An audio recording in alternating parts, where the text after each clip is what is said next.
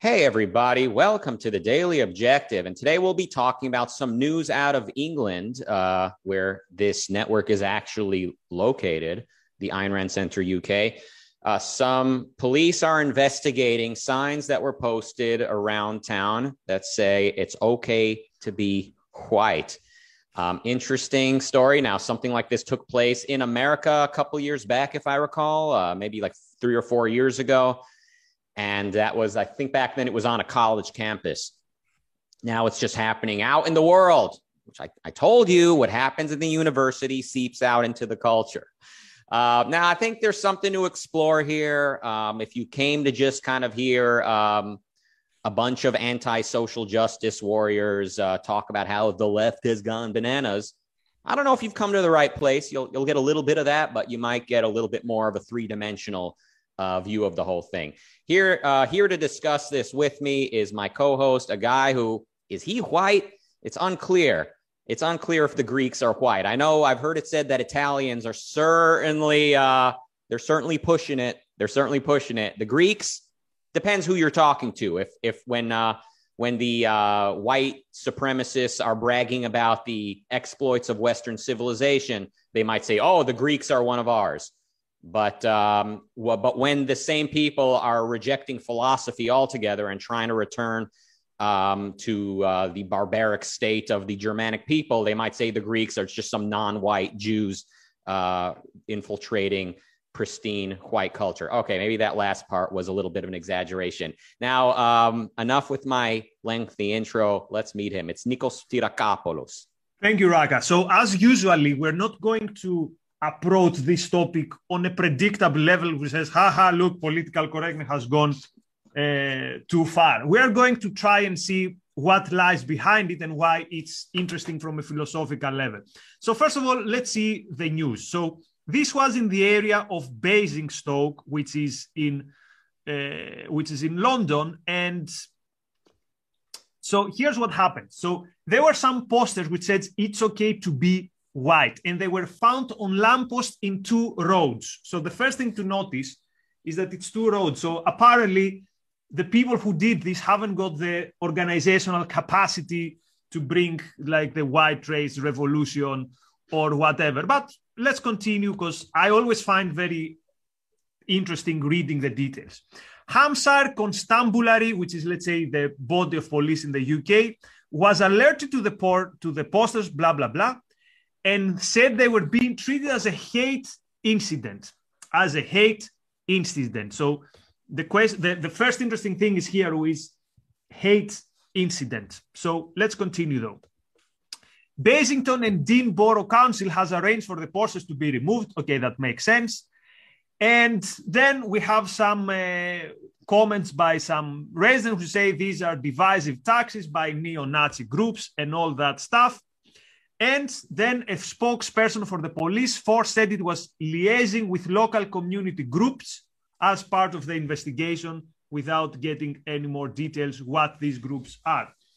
So here we have something which is the point of the it's okay to be white symbols is only one, which is to expose supposedly the double standards of the system. And everyone knows this. If you go to, so for example, we did a whole episode on the Bronze Age pervert. And in his book, he says that be very careful when you do activism, do clever things. And the one thing he says is very clever is that it's okay to be white sign. He said, just put it there and see how everyone reacts.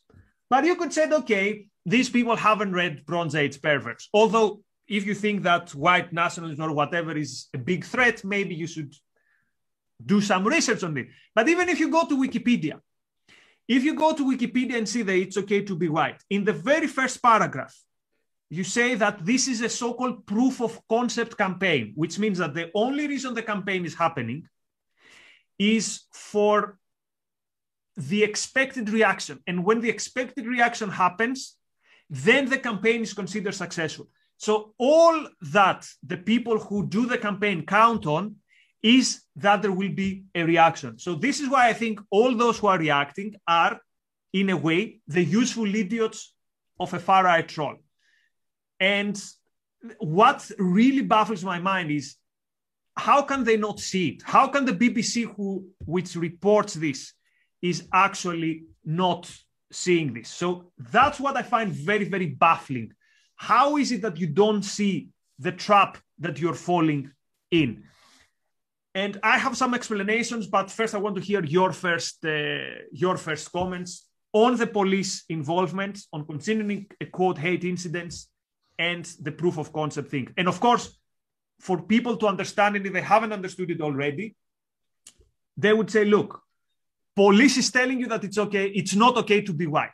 So this is the resentment that say that the people who would put these posters would want to create, that they want to tell people, look, everywhere around you see that it's celebrated to be anything but white. And not only it's not okay to be white, the police will investigate if you claim that it's okay to be white. So well done to the police and those who made it a big issue. You managed to be the publicity campaigners for whoever put up these posters. Yeah, so I just end up, when I see a news story like this, I just end up disliking everybody involved. You know, obviously it's ridiculous. The police are investigating a sign that says it's okay to be blank, an immutable characteristic. But at the same time, I mean, the people posting signs like this and the people trying to like rile up the establishment, like what are they offering in its stead? Like what are they offering society? Like they're not putting up signs that say, forget skin color altogether. I mean, maybe somebody would say, well, that's what they're alluding to ultimately. But is that what we're seeing? Is that what we've seen? Is that the trend we've seen ever since this happened in America a few years ago? Have we seen the reaction, the response to political correctness be individualism, or has it, if anything, gotten more nativist and trying to galvanize people around their shared heritage as Europeans or white people or Christians or something that is not individualism, that is not the Enlightenment principles? So, I mean, I think gloating about a story like this is very dated. It's very much not that funny and arguably never really was that funny. It was always kind of, I don't use this word often or lightly. It's kind of nihilistic to just get a rise out of people. And the police are involved in stuff without having like a clear vision of what it is that you want to get out of the world. I mean, just like with people storming the U.S. Capitol, like, and people find it funny. Like to me, there's just nothing funny about vandalizing around such sacred objects and stuff like that. No matter what no matter what it is that they're acting out about. Are you familiar with Curb Your Enthusiasm? I've heard about it, but I haven't watched it. It is remarkably funny. And this guy, Larry David, he's like this uncancelable person. He's the co-creator of Seinfeld. George in Seinfeld, I think, is based on Larry. So Larry is that guy, but very much more creative than George in Seinfeld. Seinfeld, obviously, he's artistic, he's funny, and he's just uncancelable. So even though he's always been a left-leaning Democrat, he's a Bernie supporter, Obama supporter, he's uncancelable. Like he doesn't just go with what he's told by the politically correct left. And the new season of his show just began a couple weeks ago, and in the show, him playing himself, he's pitching a show to Netflix and like the board of people that he's working with. There's like the president or like the guy in charge who happens to be a white guy. And then there's like a panel. There's like a black woman in a wheelchair. There's like an Asian gay guy, and there's an Indian lesbian. There's one of each. So Larry David, he's like subtly kind of jabbing about this sort of quota that you need to have now in the corporate world. And in many other instances in the new season, he's sort of poking fun at that fact. But he's like fighting the left, quote unquote. He's pushing back against political correctness, not by arguing with them, not by trying to get a rise out of people senselessly, but he's just simply by not abiding by their rules, by simply creating the show that he wants to create and doing what he wants to do. That is his way of sort of defanging this beast that is the politically correct left. And that is the proper way to respond to these rules. Just don't abide by them. Do what you want to do. So there's my thoughts. So that makes sense, but the people who put these posters don't want to escape this world. And this is the thing with identity politics. Identity politics, in a way, is the Frankenstein that every time you know that's going to create a new monster. So I've said it many times. I'm going to say it again.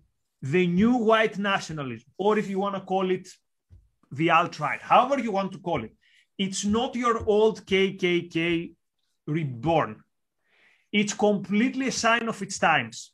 And it's a sign of its times. It means two things. The first is that it's placed mostly on the level of the culture wars and on the level of the spectacle. There was this book, The Society of the Spectacle, that very much influenced left-wing activism from the 60s, which was the idea that you create something which is shocking. And so it's interesting that they started by storming Notre Dame on Easter and saying God is dead, a countercultural group. So this was kind of shocking. Of course, as decades passed, what is shocking is not anymore shocking. But this idea was, we go away from politics in terms of I want to change the world, and now it's I want to shock the consciousness of the powers to be. And this is also what let's say the far right is doing. The Pepe the Frog memes, the Holocaust jokes, the SS uniform on the Pep jokes. The point is not we are dreaming of a Reich. The point is, what are the things that are going to shock the system? That's what we want to do. So in a way, you could say it's effective because it makes noise, but it's very shallow. So in a way, it's the death of politics. It's not the return of politics. That's the one thing. And the second thing, or as Milo Yiannopoulos called it, he called it, it's performative racism. Performative racism is exactly this, that it's a spectacle. I'm just doing something to shock the system. That's the one thing. And the second thing is why it's a product of its time, the victimhood narrative. This campaign, that it's okay to be white, exactly wants to show, look, we are the persecuted group. We are the persecuted minority. And the thing is, it's very easy to succeed because think about it this way. You're a university student. These days, it's the Black History Month.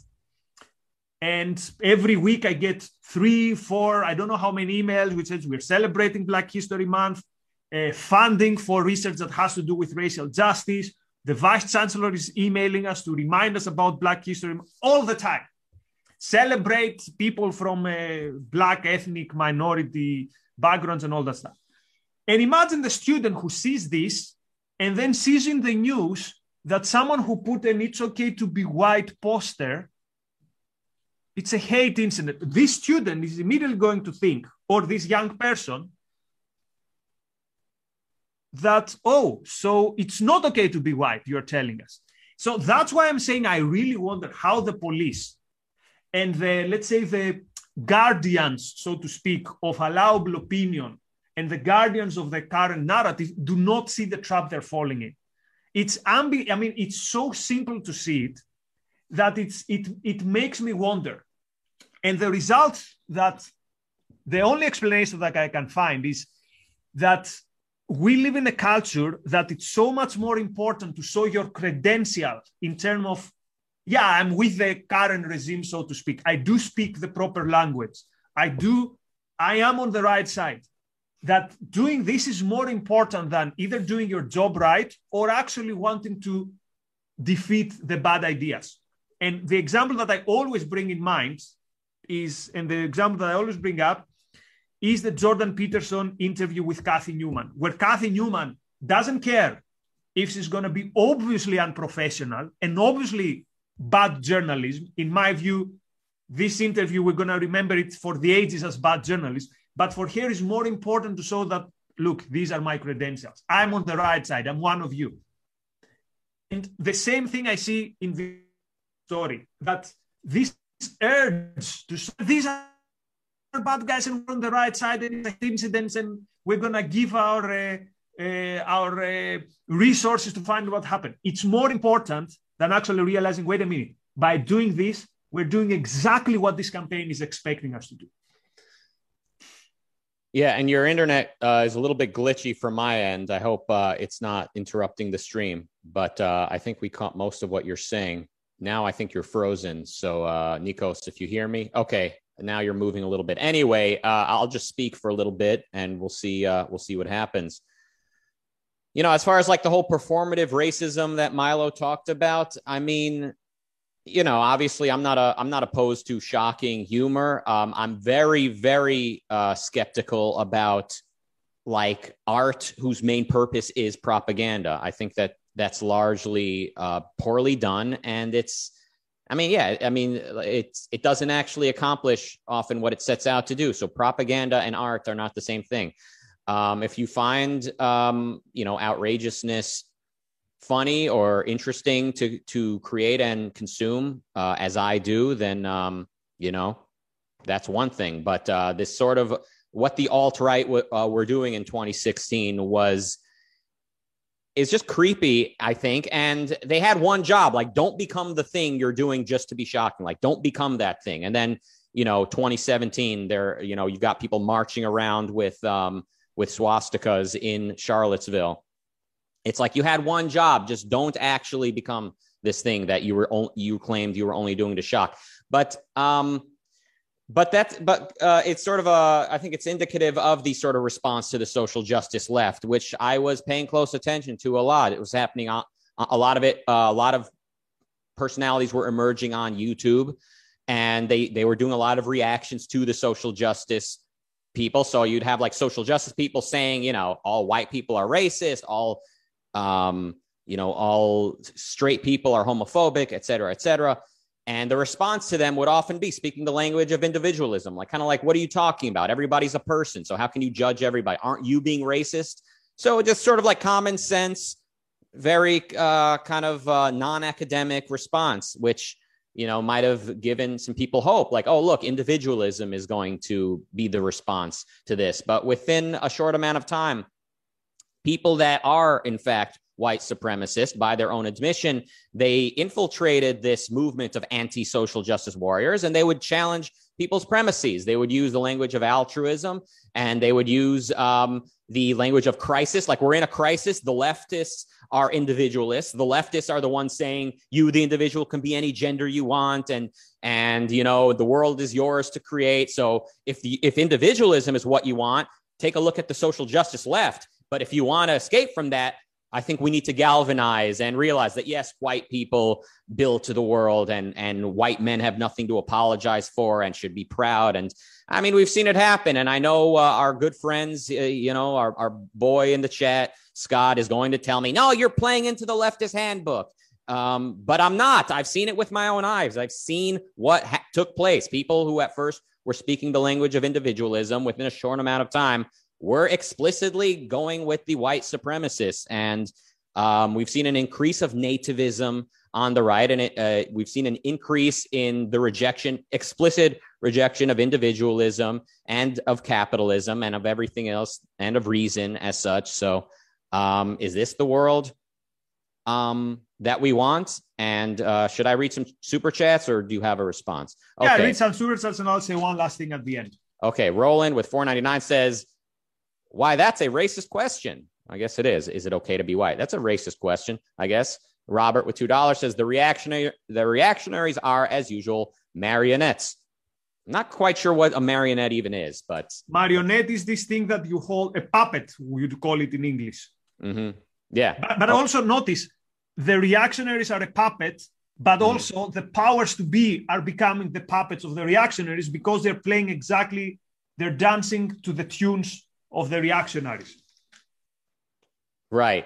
Yes. All right. Exactly. I know. It's like you think, oh, we're triggering everyone. We're controlling them by making them get angry at what we're saying. Well, actually, they're actually setting the terms. The leftists are now controlling what you do. It's a reciprocal game that the reactionaries and the social justice people are doing. And now Scott is saying that's anecdotal. Okay, then maybe all the social justice lunacy you've seen is anecdotal then. If me pointing to a movement that has grown and gained prominence in the last several years on the right, if me pointing at that and saying there's something to be concerned about, if that's just anecdotal, then maybe the whole social justice movement and the transformation we've seen in the culture, maybe that's just anecdotal, right? Okay, Roland with $4.99 says, whoa, I was joking, but they do actually think it's racist. All right. Mary Aline with $2 says me. Thank you. Phil with $2 says, didn't your latest book discuss this, Nikos? Oh, 100%. I don't remember if I include the "it's okay to be white" thing, but yeah, everything is one way or another. Everything is there.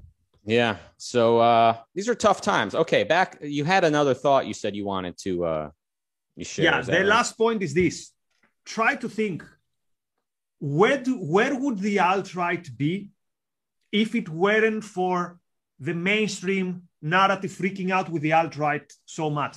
So I don't think there ever has been a movement which is so small.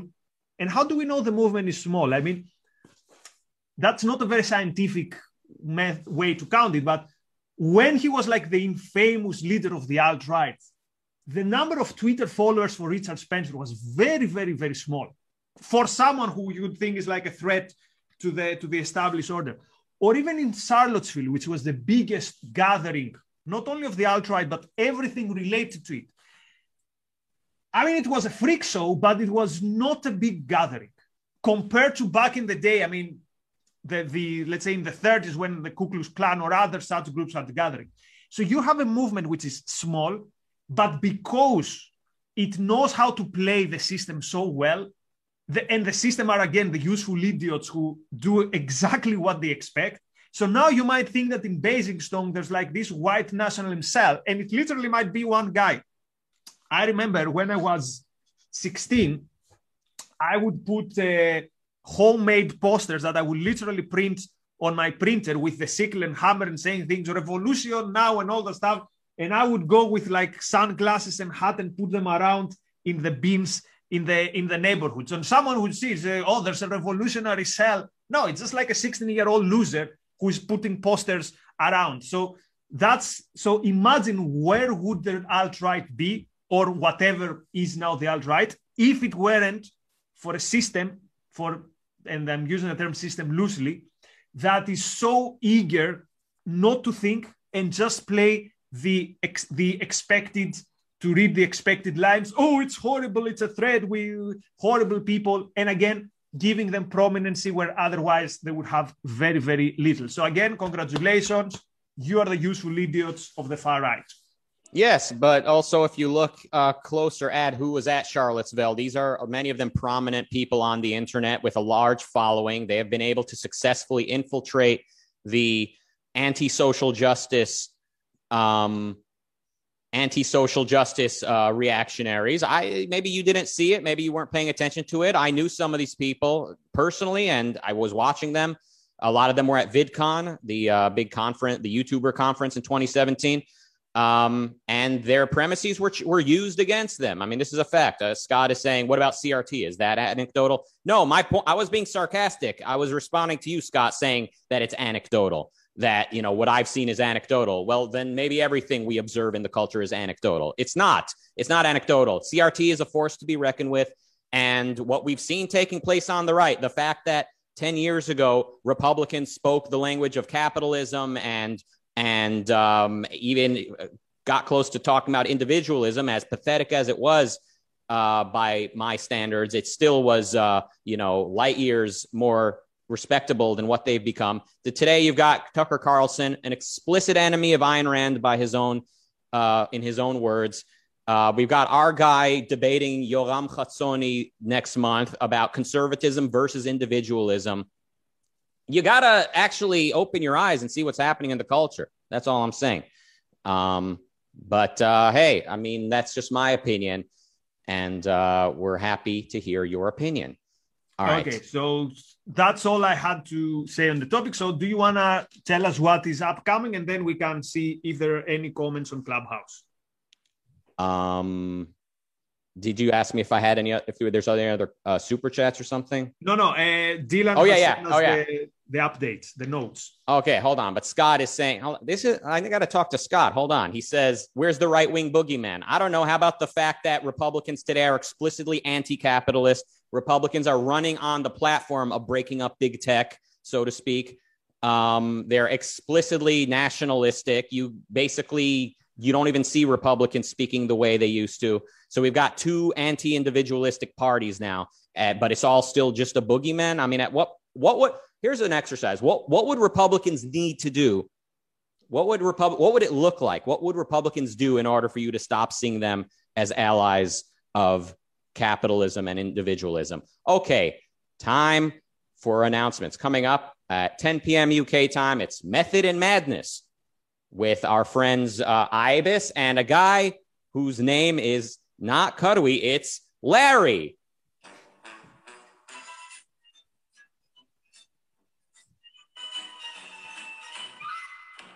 And they will be talking to Dr. Ankar Gate, and the topic is, was Greta right? Sounds like a slam dunk that any of us could answer. Sounds like a yes or no question. But believe me, when you get someone like Dr. Gate on the show, you can expect a very, very rich and thoughtful discussion. By the way, Scott, don't leave. I have something for you at the end based on what Rucka just said. But Rucka, continue. Phil with £5 says there's an English YouTube channel called History Debunked. Have a look sometime and you'll see the connection. The connection to what? Do you know what he... I think I've come across, if it's the channel, I think it is. But yeah, tell us a bit more because I'm not entirely sure what it's referring to. All right. Thank you, Phil. I will check it out. And that's the power of you sending us money. Thank you all. Okay, no, turns out I haven't. I don't think I've seen it, but maybe. Okay, so what I wanted to say based on what Rucka just said. So The Economist today has an article which the title is, "The fight over the size of government is really over." Ex-journalist reports from a gathering of American conservatives where shrinking the state is no longer on the agenda. So it's kind of becoming common knowledge that this ship has sailed for conservatives today. And again, this is sad. And yeah, turns out, my friends, I've told you I'm taking the L when it comes to the American right, because I've been wrong about my prediction that because of this kind of countercultural ethos, they might turn to an actual radical force against what is wrong with the system. Instead, they became the other side of the coin. So what can we do? Well, I've seen you talk about this. You did an AMA where you said the turning point, like the thing that changed your mind, was seeing them, their approach to the vaccine. That was one of the things.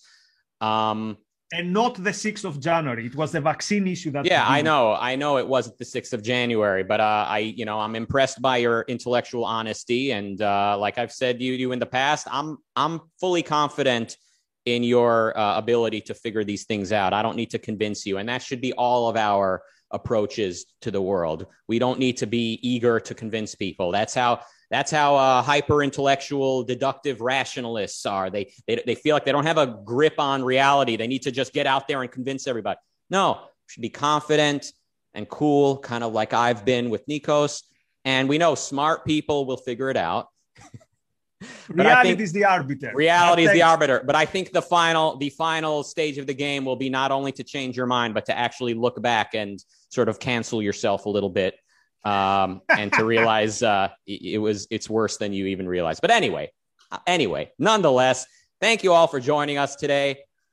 Scott says, cash me on Clubhouse, winky face. I think we're actually canceling Clubhouse today. Isn't that right? We're no time for Clubhouse. I'm kidding. We'll be on Clubhouse. See you all there.